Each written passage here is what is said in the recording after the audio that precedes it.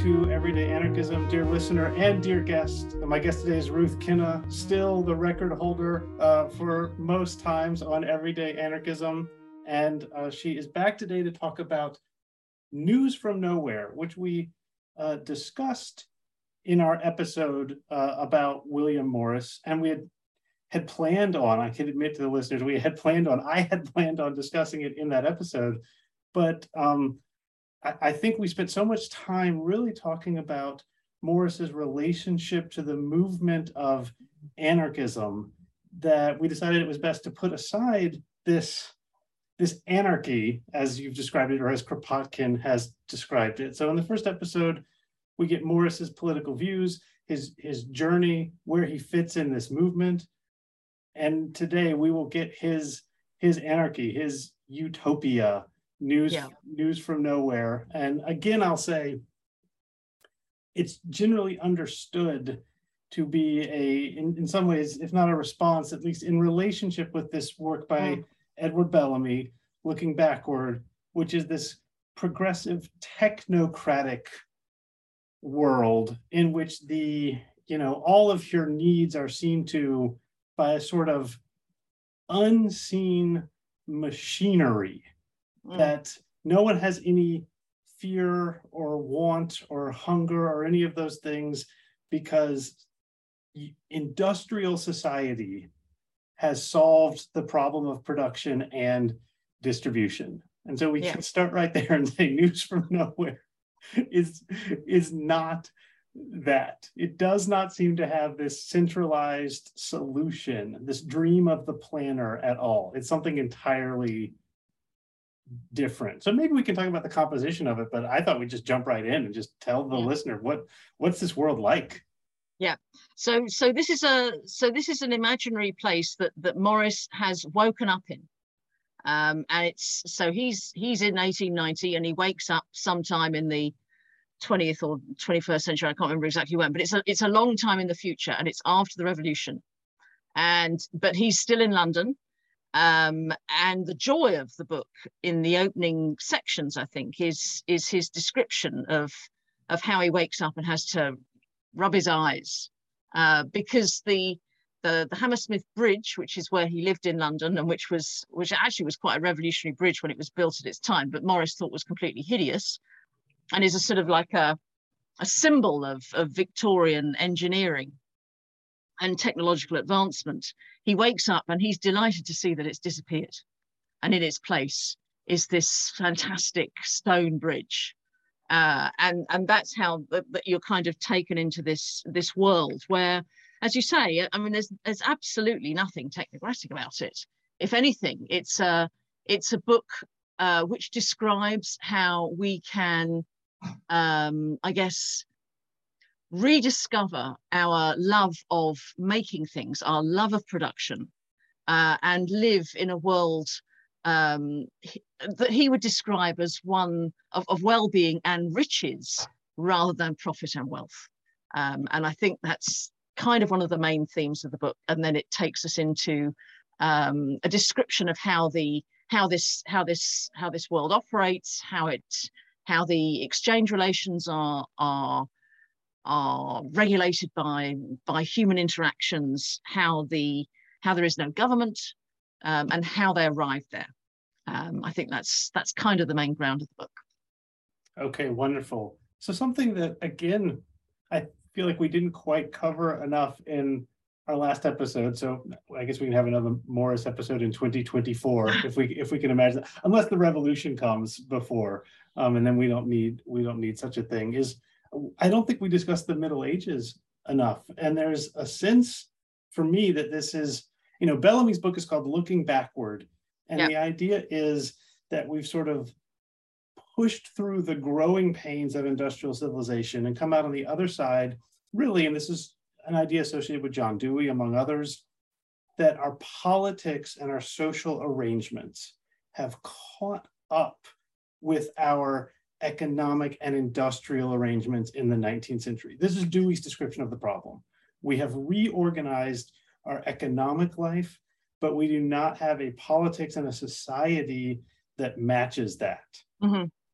That is not what Morris thinks needs to happen. We do not need to reorganize our life to match up with industrial society. It is not that No. Humanity has fallen behind technology. It is that technology and profit, which, I mean, you could describe capitalism as a form of technology, mm-hmm. or an organizing principle of technology, has left behind humanity. And he looks backwards. Bellamy's book is called Looking Backwards, meaning to the bad old days of the late 19th century. Yeah. Morris is looking to a future that in some ways resembles the past. That's right. And Morris, I think, is quite explicit about that in his political writings, as well as in this utopia. So, I mean, if you use the framing, which he does at one point, that was adopted by Marxists at the time, by the Social Democrats at the time, they were thinking about the transition of capitalism to socialism, that capitalism would provide the foundations for socialism in the sense that modernization and industrial technological change had provided the basis for well-being for all. And the problem was distribution and the power arrangements, which made it impossible for the mass of the people to enjoy actually the rewards of that economic system. And so they talked about entering into, moving from capitalism to socialism, socialism being a launch pad then for what they call communism. So the first part of the transition would be one where we would collectivize all of our possessions, our land, our industry, and use it in order to enable people to have equal distribution on the basis of their work or their labor. And then in the future, we would evolve to a point where we would be able to perfect those systems and distribute on the basis of need. And Morris looks at this and he says, that's not good enough for me. That's not enough, because what I want is a transformation in our modes of production. I don't want socialism just to be the management of an industrial and capitalist system. And he thinks of those things as connected but separate, I think. I don't want socialism just to be the management of that system. I want it to be a complete transformation. We have to change the way in which we work. We have to find ways of producing without, as if, not as if we didn't ever have industrialization, but as if we could remedy all of the ills that industrialization has brought us, one of which is capitalism, but also separate from that is the destruction of our natural environments and the social arrangements that go along with that. Excellent. So I'm so glad we got to both of these things, which is the natural environment and the social arrangements around them. I mean, Kropotkin certainly states this over and over again. I would say overstates this in the book Mutual Aid, but that human systems of living together work pretty well. Naturally, they stem from evolution, and this is, I find, quite beautifully Morris's expression of how that could be. And it's clear that he views governmental systems as disrupting sort of the natural human feelings of community and working together in the same way that industrial systems destroy the natural environment. And in the same way, the justification for these things is the betterment of humanity. We must implement these systems to prevent these bad things from happening. And Morris wants to turn it around and blame these systems for the unhappiness of life.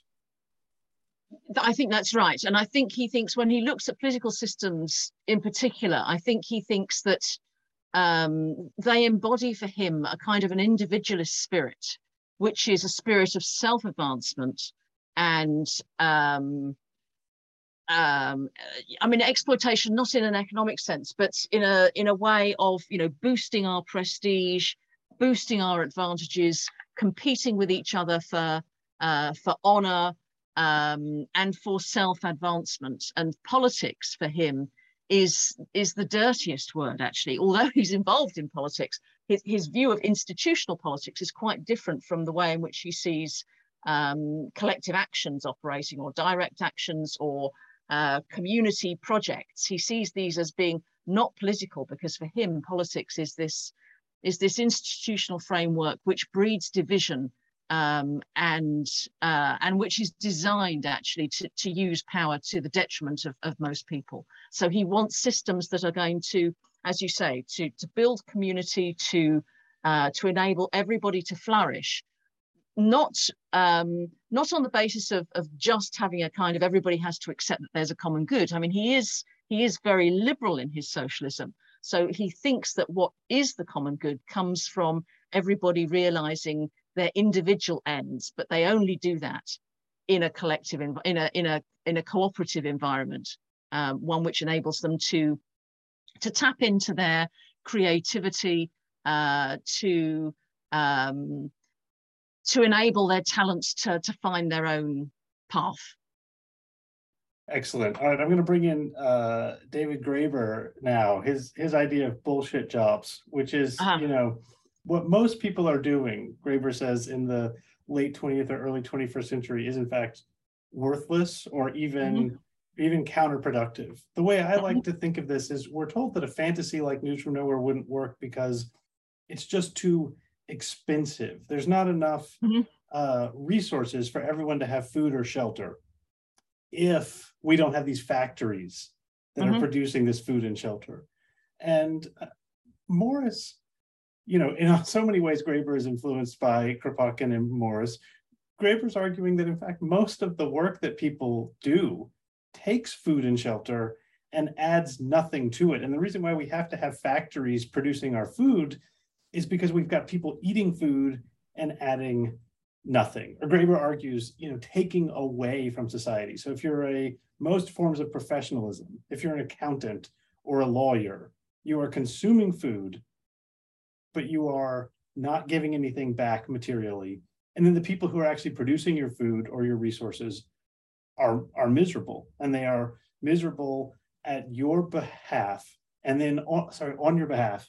And then you state as a professional, well, it just has to be this way.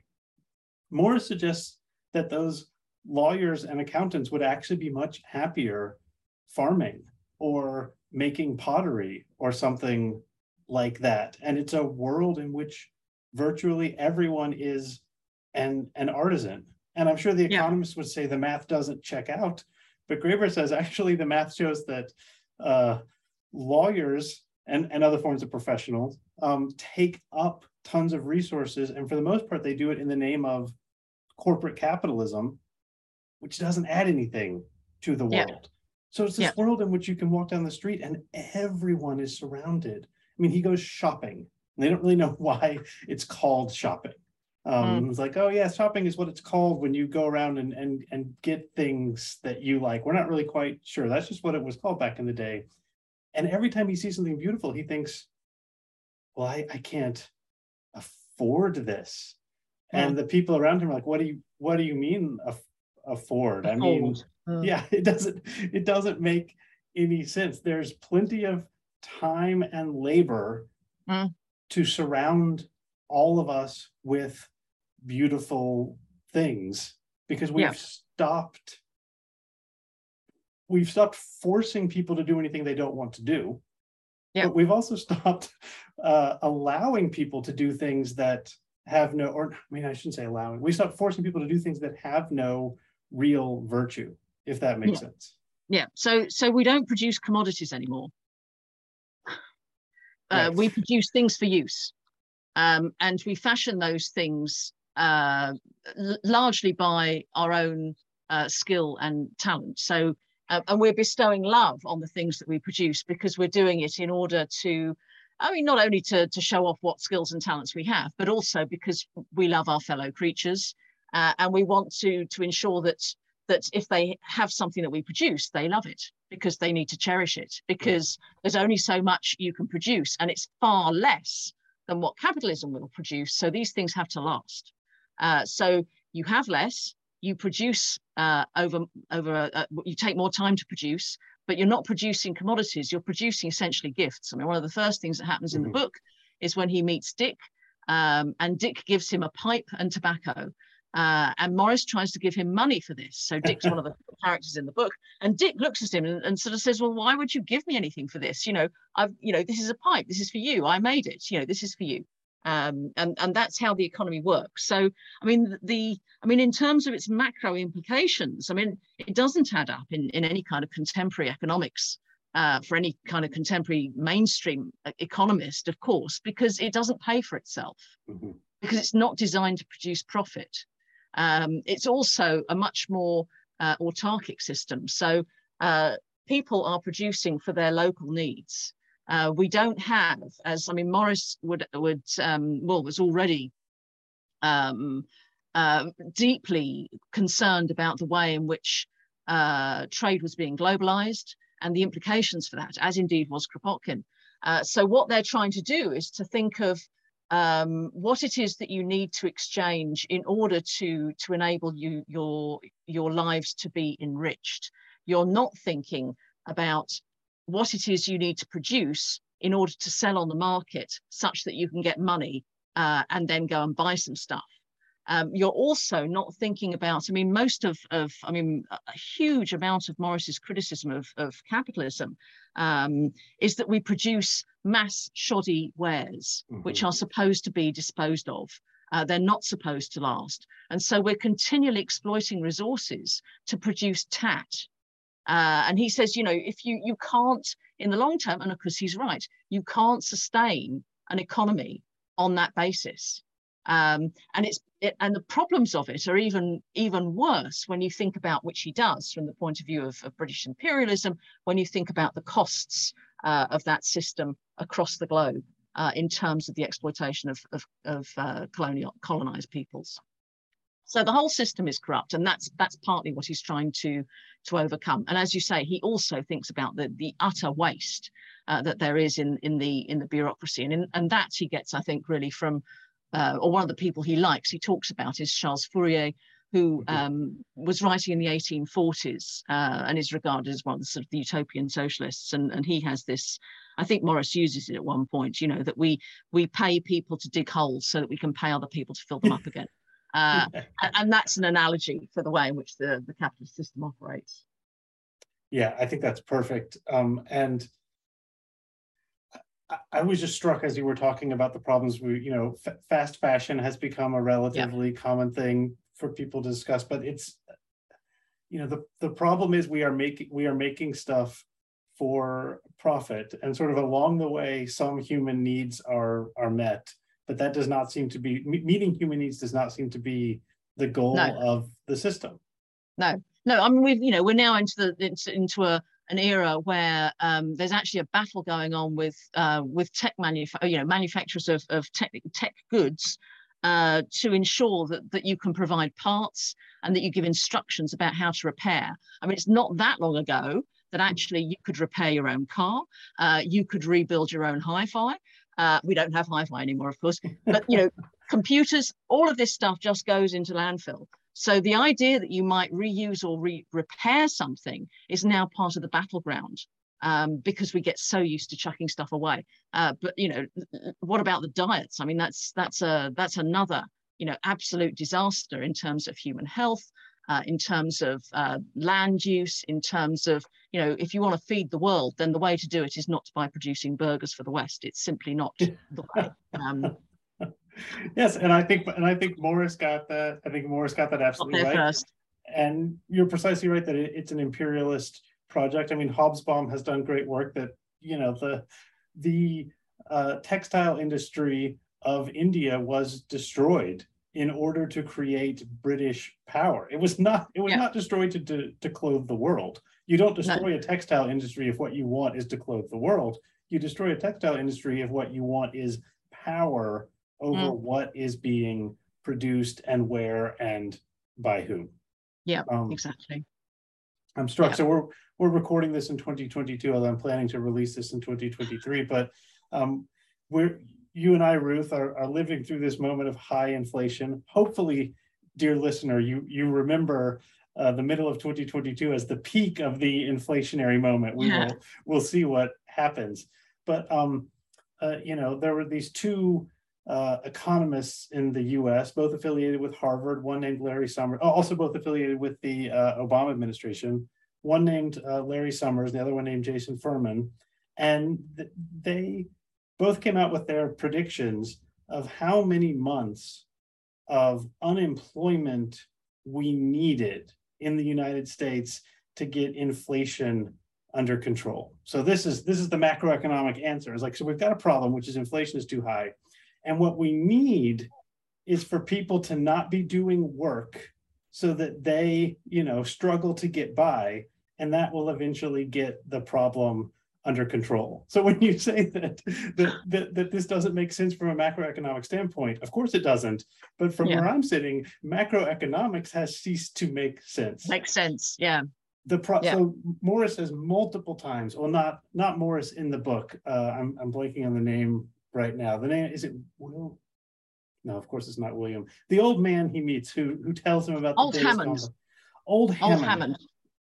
So Old Hammond is a character we need to introduce. He's not old enough to remember all of the events of the Revolution, but he's old enough to remember when things were different, and he has an interest in history. So he knows the events of the Revolution. And Old Hammond says over and over again, the goal of the old system was to produce as much as possible while giving labor the smallest amount of payment, not using the least amount of labor, because they would be happy to use a huge amount of labor, but giving labor the smallest share of the pie. So when I read Harvard economists say, well, we've got a problem, it's called high inflation, and the solution is to fire people, then I hear precisely Old Hammond's complaint.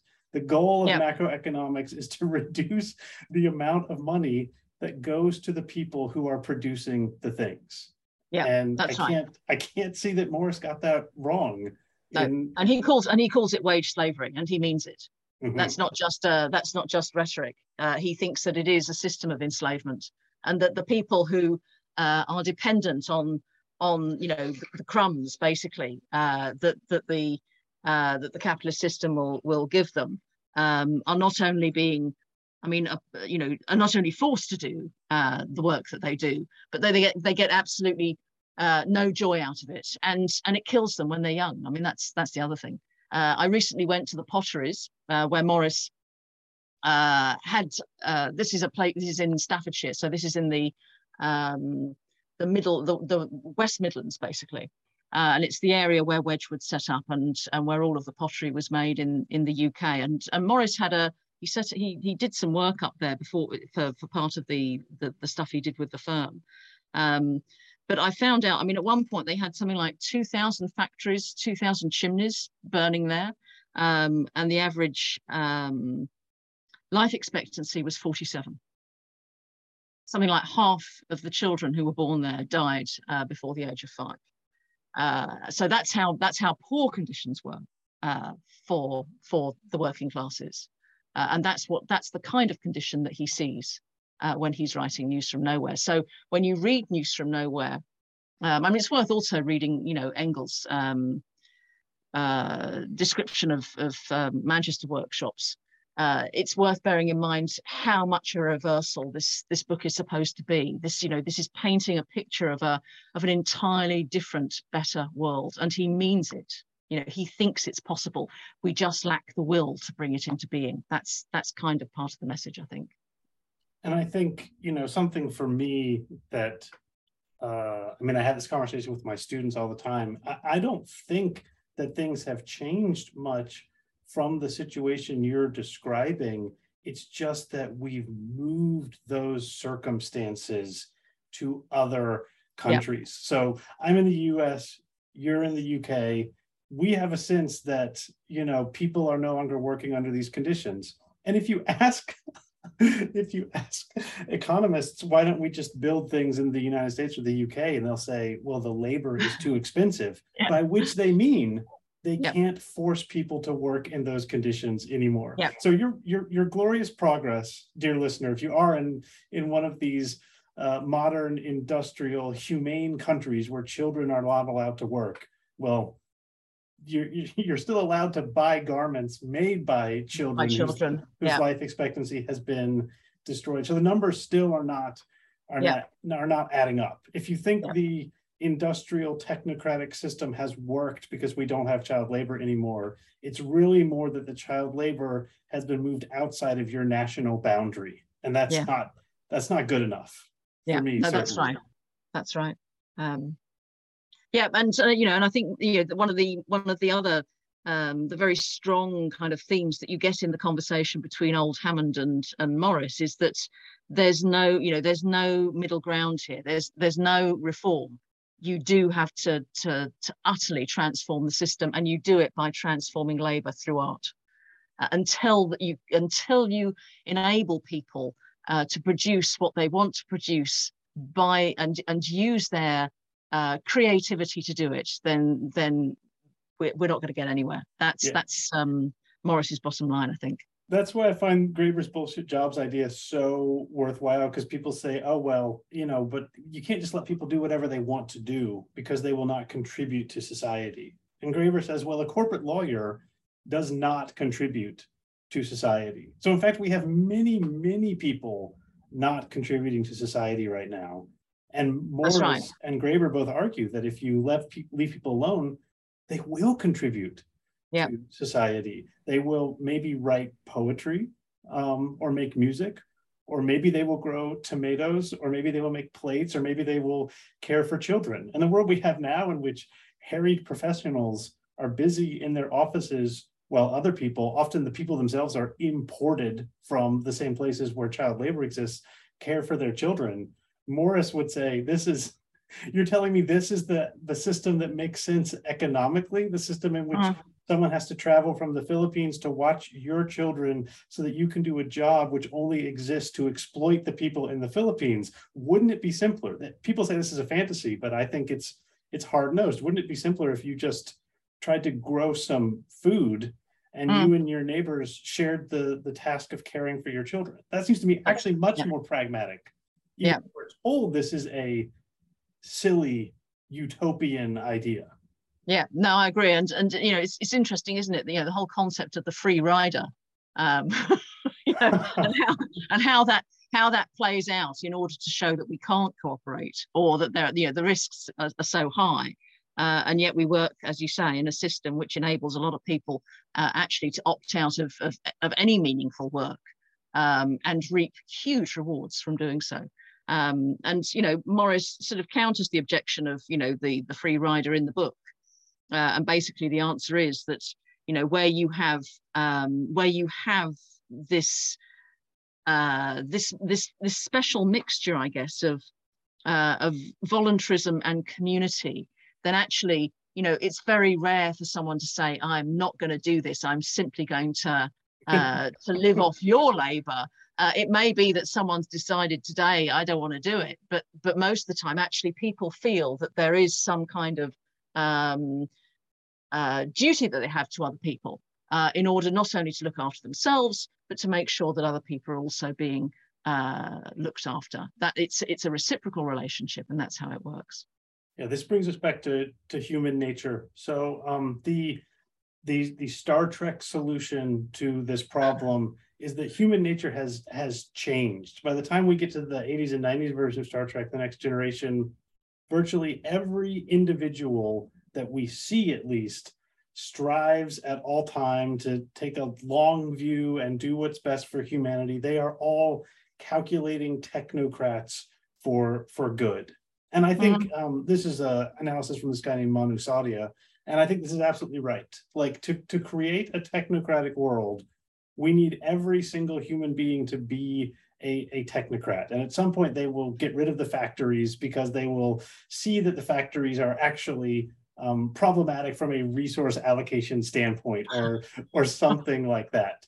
And if you want a world without bosses and without this kind of coercion, exploitation, wage slavery, you're indulging in a fantasy of human nature, according to the advocates for it. And Morris, again, turns that around and says, no, someone says in the book, I think Morris says, well, what's the reward for labor? And someone says the reward for labor is life. Like, Right. you get to live and eat. But of course, as you just said, beyond life, it is community, it is compassion, it is joy. That's so human nature as it exists is primed for those things, and an artisanal production system works with those things. Exactly right. So he has, I mean, he often talks, he talks, one of the words that Morris likes using is necessity. So there's a necessity that we have to deal with in the world in thinking about our humanity, and our necessity is that we have to work in order to live. And I guess that has a kind of a religious connotation too, but Morris says, no, this is just a fact. You know, if you don't work, you don't live. So the question then is, how do you organize, or how do you organize your social life? What arrangements can you make? How can you change your environments in order to make that necessity appear as if it's not a necessity anymore? Because once you can enjoy doing what you have to do, it appears as if it's a pleasurable thing. And News from Nowhere tells us that we can pretty much reduce our consciousness of necessity. We can't get rid of the necessity, but we can reduce our consciousness of the necessity by changing our modes of production. But in order to do that, we have to change our environment such that we are brought into community with other people. So, I mean, and I think Kropotkin's argument is this too. You know, you don't change human nature. You don't change people's moral outlooks. What you do is you change their conditions, and you bring out the best in them, and you enable them to build relationships which are based on trust, but which also allow for failure. So one of the things that Morris talks about in the book is that, you know, people do have intimate relationships. They don't always work out. So how can the community support people who fall out of love, do so amicably, take care of their children? How can we arrange this so that people aren't at each other's throats and competing over possession of the commodity of their children, which is pretty much how our contemporary societies work. So he does allow for relationships to fail. What he's trying to say is that we can just deal with these things differently. But we do, if you're going to do that, you need time and you need trust to do so. And again, it's the legal apparatus and the commodification of life that create the problem that the legal apparatus claims to solve. You know, something Ian Forrest says is that when the legal apparatus is being developed and the state apparatus is being developed by, you know, someone like Henry VIII, it's not being developed in order to create democratic socialism. And so they very much knew what the point of that legal apparatus was. It was to keep people in power. And then a liberal or a, you know, state socialist would say, aha, we can use these mechanisms to solve the problems of divorce. And Morris is saying, well, the problem of people falling out with one another that have children is a necessity. He's not going to create a fantasy that prevents that. But in fact, the solution lies within humanity as well. Finding a solution to this is also a human necessity. And the apparatus that was created to say, take the Catholic Church's wealth and give it to the monarchy of England is not the correct apparatus to adjudicate family life. It's a mistake you have made when you turn to the state for a solution to these problems. I think he is a sort of an intuitive direct activist in the sense that he will always default to a position where he thinks that it's better for people to resolve their own problems rather than devolve them to somebody else. So in that sense, he is sort of naturally anarchistic. He wants people to make their own decisions. I mean, you could call it liberal. I mean, it is an old-fashioned liberal notion that, you know, people are the best judges of their own interests. And basically, I think Morris pushes that idea and says, so how do we make that work? so that we take the aggressive sting out of it, so that we take the competition out of it. But he does, yeah, as you say, he wants people to resolve their own differences. He doesn't want to pretend that they don't exist. I must admit, and this, I don't need to go on about this, has come up in many podcasts. This is a huge sticking point for people on the left, at least in the United States, because at least going back to Lincoln and the Civil War, the federal bureaucracy is seen as something that can be used to bring freedom and justice and liberty to all. So, I mean, one of the most obvious examples is the system that takes children away from their parents in the name of the good, for the good of the children. It is very difficult, in my experience, in my lived experience, to talk to an American leftist and say, well, I don't know what to do about these children. We've got to figure it out. But I'm skeptical that a bureaucrat with a spreadsheet is the answer to this solution. I read a wonderful essay where someone pointed out that your children can, part of the spreadsheet that gets your children taken away from you can be dirty dishes in the sink. And if you are if you are a wealthy professional, you can have dirty dishes in the sink and the state won't do anything about it. So convincing American leftists that there is a way, we can figure out ways to deal with these problems and help people, but state bureaucracy is not it. Those conversations don't go well, in my experience. No, but and there's it's very easy, I suppose, to point to the examples where children have been left in environments where they have been abused, neglected, killed. But actually, that's often because they haven't been taken away by the bureaucracies. So the bureaucracies are never very good at identifying these problems, or because they've been given over to other authorities, often the church, who then systematically abuse the children. And the other problem is, with the sort of the idea of the benevolent judge is that, as you say, it's what are the criteria to decide when to decide a child's best interests? Because if you say, well, actually, we have to take children away from single mothers.